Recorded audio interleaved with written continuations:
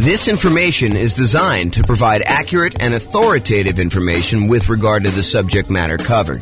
It is offered with the understanding that the presenters are not engaged in rendering legal, accounting, or other professional services. If legal advice or other expert advice is required, the services of a competent professional should be sought. Welcome to the Grand Prairie Real Estate Investing and Real Estate Financial Planning podcast. Learn all about investing in real estate in Grand Prairie, Texas, with a combination of real estate financial planning and modeling with numbers specific to Grand Prairie, plus syndicated, more generalized recordings of live and pre-recorded real estate investing classes. Not all of them specific to Grand Prairie. Be sure to stay tuned after the podcast for a message from our sponsors. Well, good morning and welcome, everyone.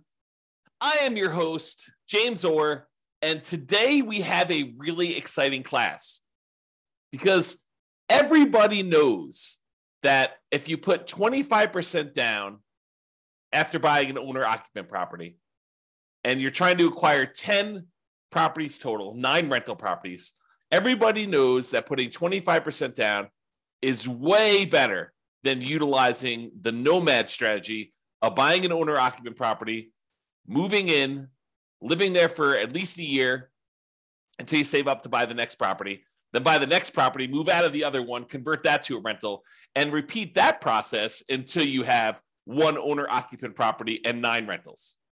Everybody knows that 25% down is better. Or is it?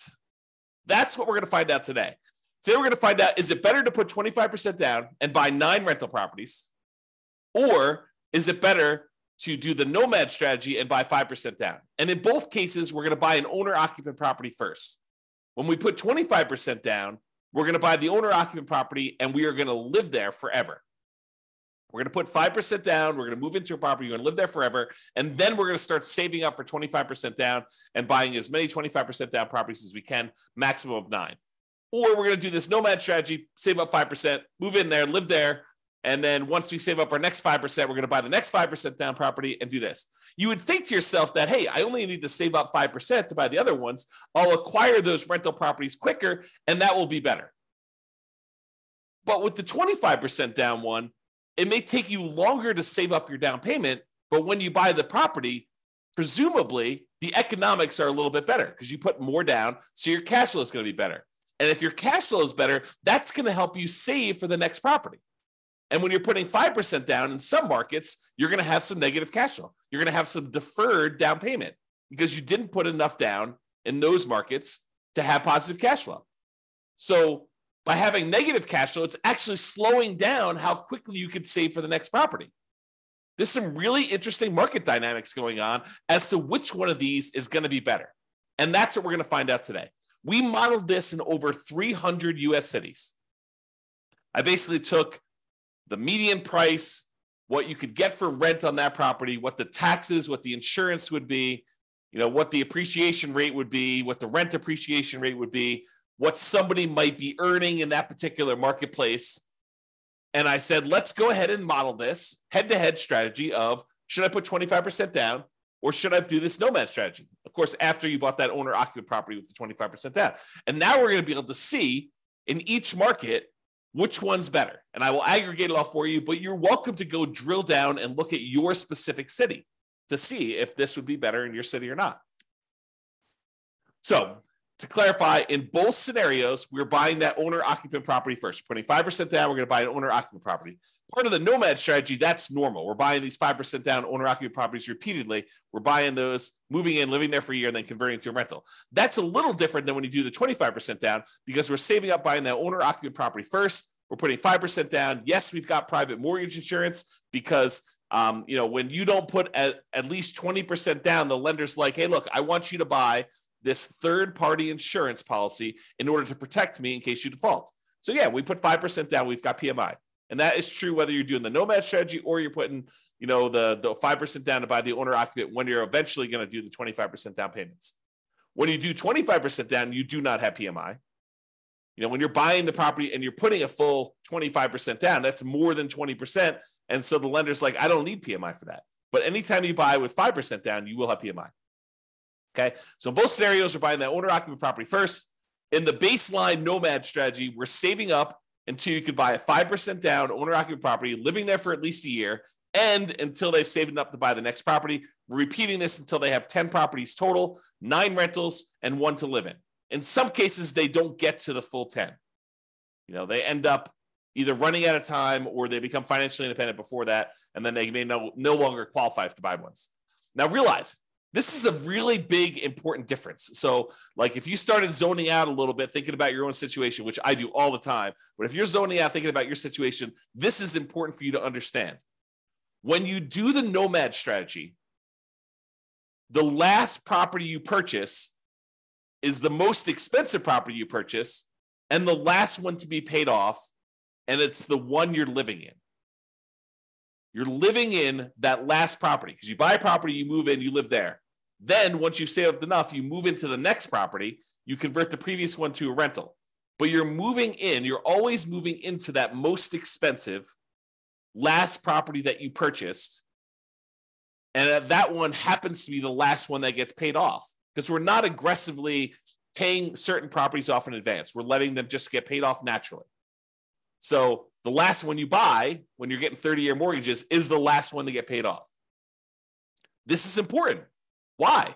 Because when you're putting 25% down, when you're doing the 25% down strategy, the first property you buy is the one you live in forever. And that one gets paid off in almost all cases about 30 years from when you start. That's not true with doing the Nomad one. The one you live in doesn't get paid off until it's the last property you buy and then 30 years later.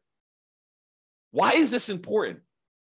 It's important because when we calculate if somebody is financially independent or not, if they have their owner-occupant property paid off, it means they don't need to cover that as an expense in order to be financially independent. It lowers the bar of what achieving financial independence is.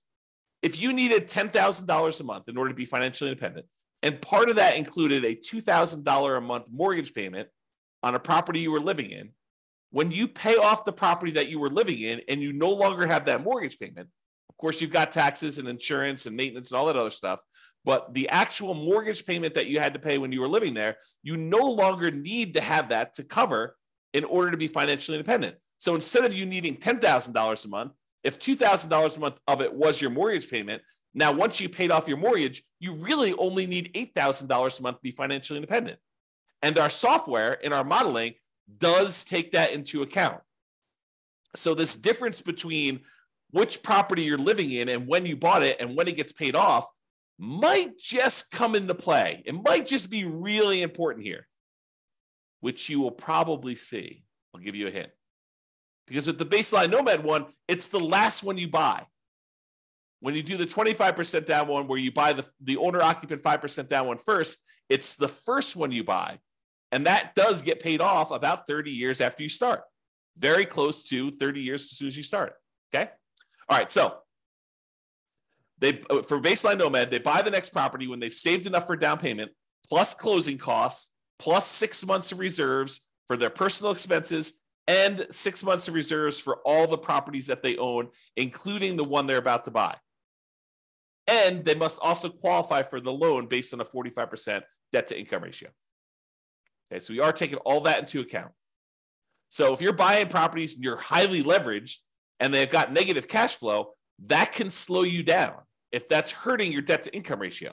Whereas if you're buying 25% down properties and that is helping your debt to income ratio because it's got positive cash flow and it's pulling your debt to income ratio down, it's making it lower, which is better, then that helps you. So by buying the Nomad strategy, but Nomad properties in some markets where that has negative cash flow, it could limit when you buy your next property. Whereas when you put 25% down, that probably limits you less. In some cases, it actually helps you. It depends on the market and how good cash flow is in that market, how good the ratio, the economics of the property are, the ratio of the price to rent is, or the rent to price, depending on how you want to look at it, how you measure that. Okay? All right, so that's the Nomad one. For the 25% down one, they save up until they buy a 5% down owner-occupant property to live in, and they live in this property forever. That's the first property they buy. Then after that, they start saving up until they could buy a rental property with 25% down, plus closing costs, plus 6 months of reserves for all their personal expenses, and 6 months of reserves for all their other properties. And they can qualify for that loan based on the 45% debt to income ratio. And they repeat that until they buy up to 9 rentals with 25% down each.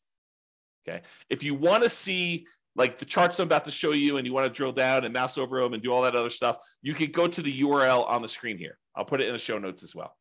Okay. But if you want to go and see that, you can go look at that. All right. So we talked a little bit about this idea of being financially independent. So what makes somebody financially independent when we're doing our modeling?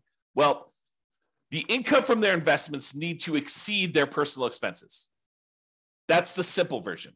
But what counts toward the income from their investments? Well, any net positive cash flow from rental properties counts.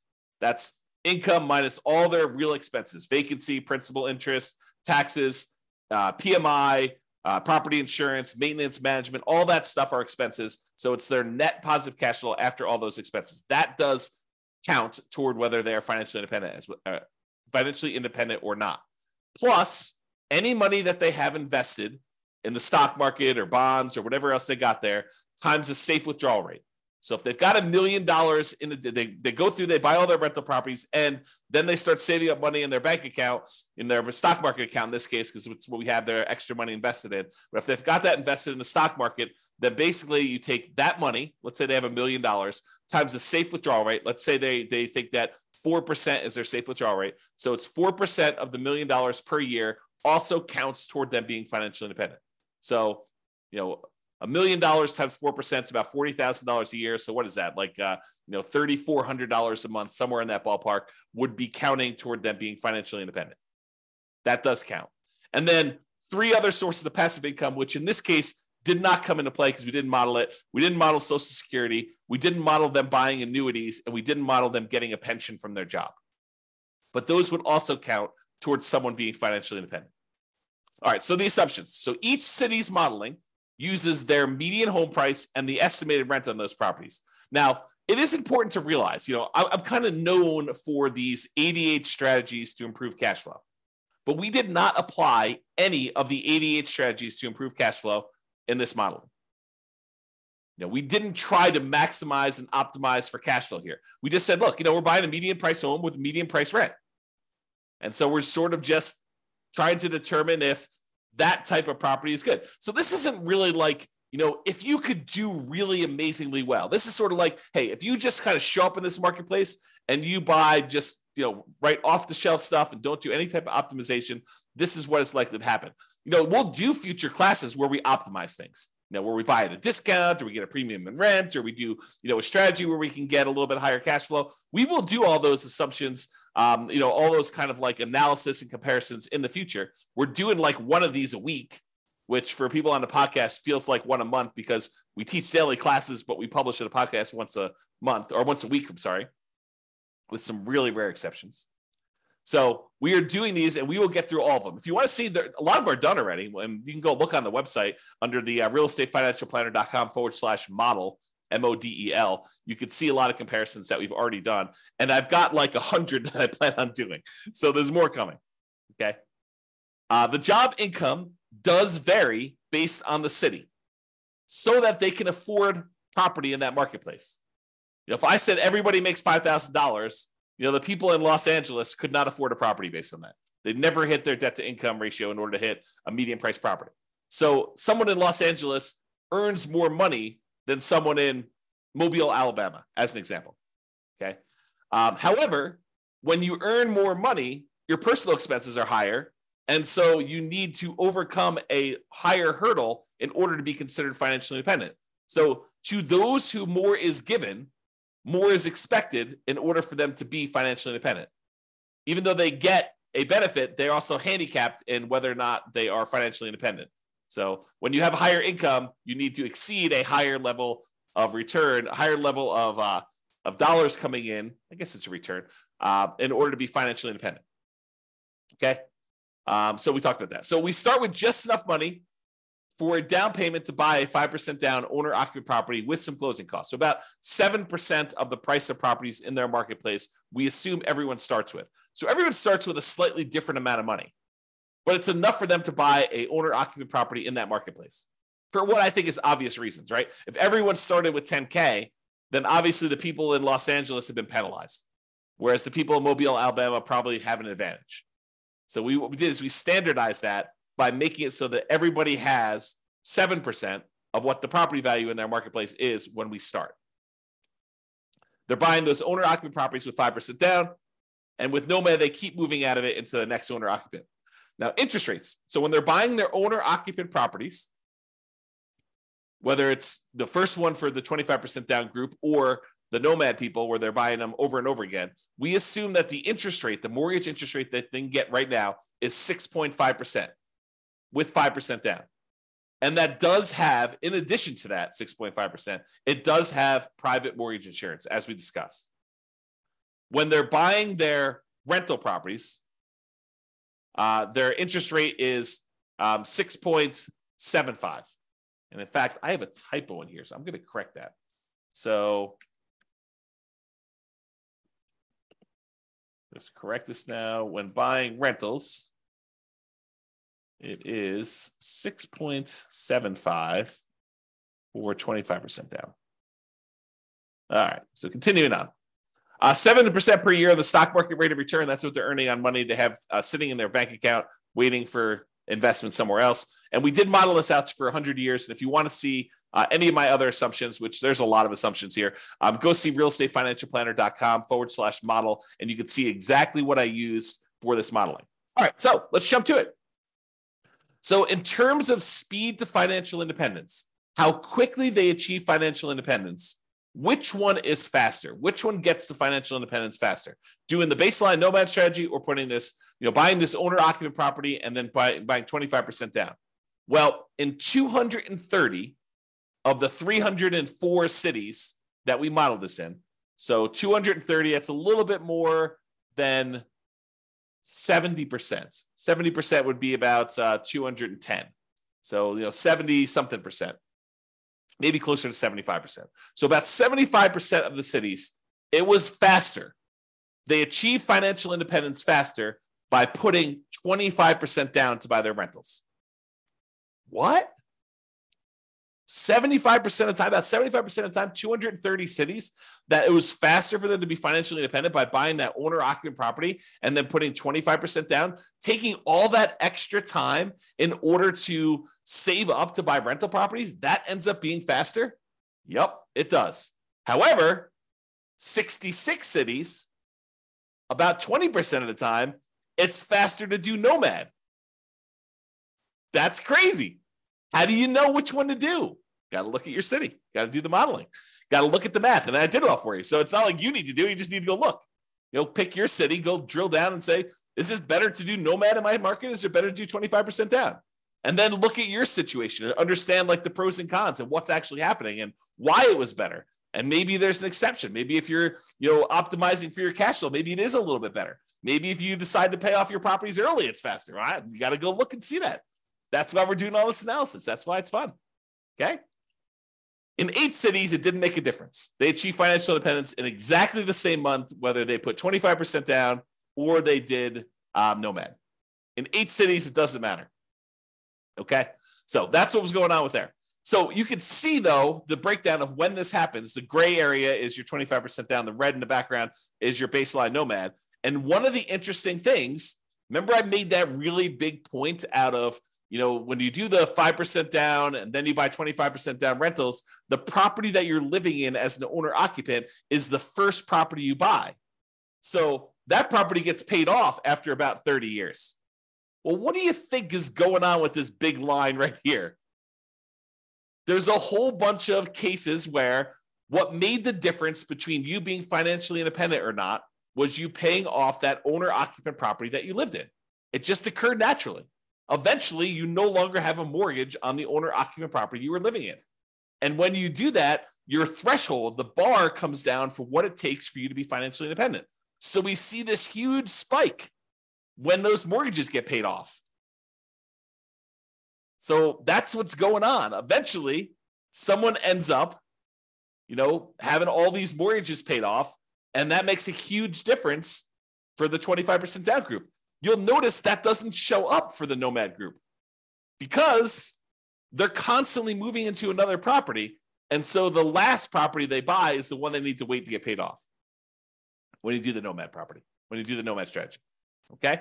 So another way of thinking about this is buying that owner-occupant property and letting it get paid off makes a huge difference in when you are financially independent, which we will cover in a future class. We will do just a straight up comparison of 25% down where you buy an owner-occupant and 25% down where you don't buy an owner-occupant, and maybe 20% down where you buy an owner-occupant and 25% down, or 20% down where you do, 20% down where you do and don't buy an owner-occupant. And maybe we'll even do some other comparisons, some other interesting comparisons where you do that. So my wife and my puppy have just walked past my backyard. Like we've got a gate and open space and stuff. And they just walked by and I saw them. That was very, very snuggly. Okay. So that's what's going on here. So you can look at it and see just how big of a difference this makes in some cases. The green dots show where 25% down was better by this number of months. The further away we are from this zero line, the better it was. So this, for example, this extreme dot here is about 125 months better, about 10 years faster for them to achieve financial independence. That's the extreme, right? There's a bunch, though, in the kind of 5-year point where it's about 5 years faster for them to be putting 25% down than doing the Nomad strategy. And some of the Nomad ones where, Nomad is faster than putting 25% down, some of those are, 3 years, definitely 2 years is a big group here where it's 2 years faster for them to have done Nomad. And is it skewed where, is it better to do this strategy when you have higher priced houses? In my opinion, there seems to be a preference for when you put 25% down, that tends to be a better strategy with more expensive properties, right? This axis right here shows you how expensive the properties are. These are inexpensive properties over here. These are the more expensive properties over here. And you can see that it tends to be more green, better with 25% down when we get up into the more expensive properties. It's not exclusively. There's one that's almost $1 million that was better to do Nomad, but it seems to be a pattern, a slight pattern that when you have more expensive properties, it tends to be a little bit better to put 25% down. That's what the data suggests. Okay. All right. So we talked about speed to getting to net worth. Speed to getting to financial independence. Now let's talk about net worth. Because there's two different things, right? There's how fast we get to FI, and then there's also how much money we got. Who has a higher net worth? And so it turns out in 168 cities out of 304, 168 cities, you have a higher net worth at year 40. It's kind of a snapshot in time. At year 40, you have a higher net worth by putting 25% down. 168 cities, which I think that's, 180 cities would be about 60%, right? So it's a little bit less than 60%. So probably in like the 55% range, you would have a higher net worth if you put 25% down. In 127 cities, you'd have a higher net worth if you Nomad it. So not as extreme. Now, 40% of the cases, a little bit less than 40% of the time, it would be better for you from a net worth perspective to do Nomad. In about 55% of the cases, it would be better for you to do 25% down. So that's a little closer. In 9% of the cities, or 9%, no, in 9 cities, that's about, 3%, it didn't make a difference. They had the same net worth at year 40. All right, so you can see the difference and how big the differences are. There are some big differences. There are some cases where it's $5 million difference at year 40 in net worth. So you got to go look at your city and see. All right, now we kind of summed up some of this data here, and we showed that on average, okay, I've got average and median here. On average, it is 25.3 months faster for you to be financially independent by putting 25% down, by buying an owner-occupant property, then saving up and doing 25% down to buy your rental properties. About a little bit more than 2 years faster on average. On median is when we take all the numbers, we stack them up from the lowest to the highest, and we look at the middlemost number. There happens to be 2. We take the average of the 2 middle ones. But We look at the middlemost number, and on median, it is 73 months faster for you to put 25% down. So what is that? That's like 6 years? 6 years faster. 6 years of, if you happen to have a job that you really hate, that you didn't need to work because you were financially independent faster. What if I could save, this is like, sounds like the sleazy late night infomercial TV thing, right? What if I could save you 6 years of working at that job that you hate just by changing the way that you acquire rental properties? That sounds so bad. It sounds so sleazy, right? What if I could save you 6 years? Yeah, that's really what it is, right? I mean, that's what we're talking about. If you do this 25% down, then you've, on median, half the time it's better than that. Half the time it's worse than that. That's what median is. It's better for you to put 25% down. 6 years. That's a big difference. I mean, even on average, it's 2 years. I mean, think about it. 2 years of not having to go into a job that you hate. Now, if you love the job, you can keep working. Do whatever you want to do, right? Now, difference in net worth. So on average, the difference is about $235,000. Not that big of a difference. On median, it's about $377,000. Okay. And on average, it's slightly better in terms of Nomad. On median, it's slightly better in terms of 25% down. So go figure. There are some really extreme cases with Nomad where it's much higher, and there are some cases where Nomad where it's not as good. Okay. Now, as far as risk goes, the risk, I think, varies a little bit, right? Because when you put 25% down, you end up having slightly lower risk with all the things associated with debt. You know, like your debt to income ratio tends to be a little bit better in general. Like you would think, right? Because you're putting more down.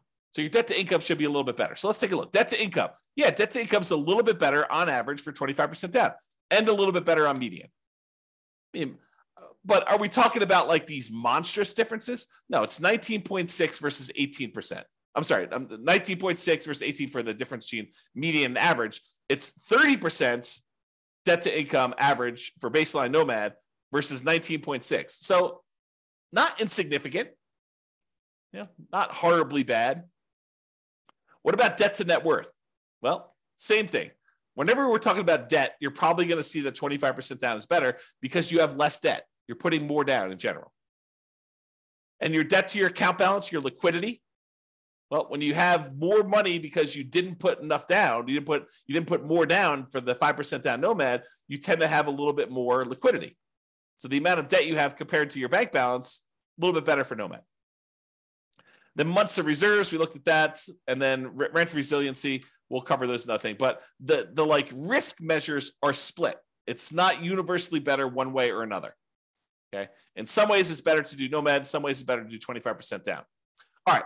So remember, we've been talking about the median property and sort of like the associated rent that goes along with this. You could apply those 88 strategies to improve cash flow and improve on these. So you shouldn't think, this is exactly how I will do. I mean, it'll never be exactly how you will do because there's no way that things will fall into place and be exactly the same. I just watched this documentary on Infinity. And they were talking about how, there's an infinite number, if imagine, hypothetically, theoretically, there was an infinite number of universes where an infinite number of us existed.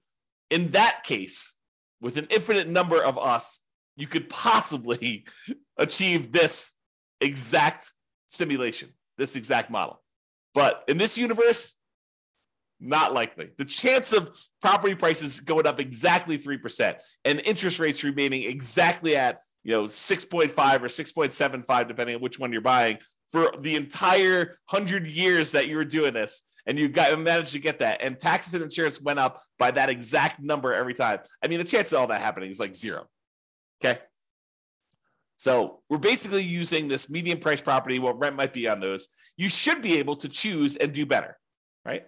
And we do some modeling where we do those improvements. You can see the impact. Go look at the realestatefinancialplanner.com/model, or we'll do future classes where we compare those different things. But realize that I am not an expert at 300 markets. So if you are an expert at your local market, if you go to realestatefinancialplanner.com/model and you see my assumptions, you're like, James, your assumptions for my market are not exactly right. I mean, normally we'd be buying properties that are 10% less in price, or, getting a little bit better rent to price ratio than what you're talking about here. Yeah. Let me know, reach out via email. I will go update those. I'll rerun it, and it will update all these charts. It won't update them in the video, but it will update them on the website so you could see the most up-to-date versions. And that may change things for some folks, right? Not every market, but in some markets it could change things. So reach out. And I'm not trying to show the best case, right? I'm not trying to show the property that only you could buy once every 7 years because it's so good that they only show up once every 7 years. I want to do what the average Joe real estate investor, and Joe could be male or female, shows up in a marketplace and does. What could they very likely achieve by just showing up there that any real estate investor in that market could expect to achieve? And I have a typo. So I will do that. Could expect to achieve. Okay. So in conclusion, in our current market conditions, current price, current interest rates, current rents, in about 300 plus US markets, using what I consider to be less than ideal median price rent properties, putting 25% down is a faster path to financial independence in about 230 of 304 cities, or about 76% of the cities. For net worth, 25% down still wins, but it's only in 168 cities of 304. The market does matter, though. You would not be able to improve. You will not be able to improve your time to financial independence in every market by doing this. You got to look at your market, your specific situation, how much you make, how much you're saving, what type of properties you're buying. Like, all that stuff can really have an impact, especially when it's close. It's best if you look closer at your specific market and apply as many of the 88 cash flow improving strategies as practically possible to improve on your own implementation of this. You can go check out realestatefinancialplanner.com/model for more information. So that's all I got. I hope you enjoyed this class. I really do like these classes because I think it dispels some of the myths out there about folks saying, oh, it's obviously better. You always put 25% down. Maybe. It's always better. You always do Nomad. That's going to be so much better. Maybe.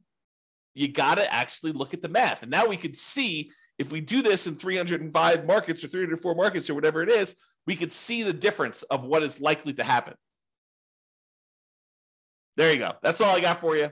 This has been James Orr. Hope you have a great day, everybody. Bye-bye for now. With home prices up, mortgage interest rates up, and rents up, but not quite enough to counteract the higher prices and interest rates. Cash flow on rental properties in Grand Prairie is harder than ever. Book a call with the Real Estate Financial Planner to apply our proprietary 88 strategies to improve cash flow on your rentals.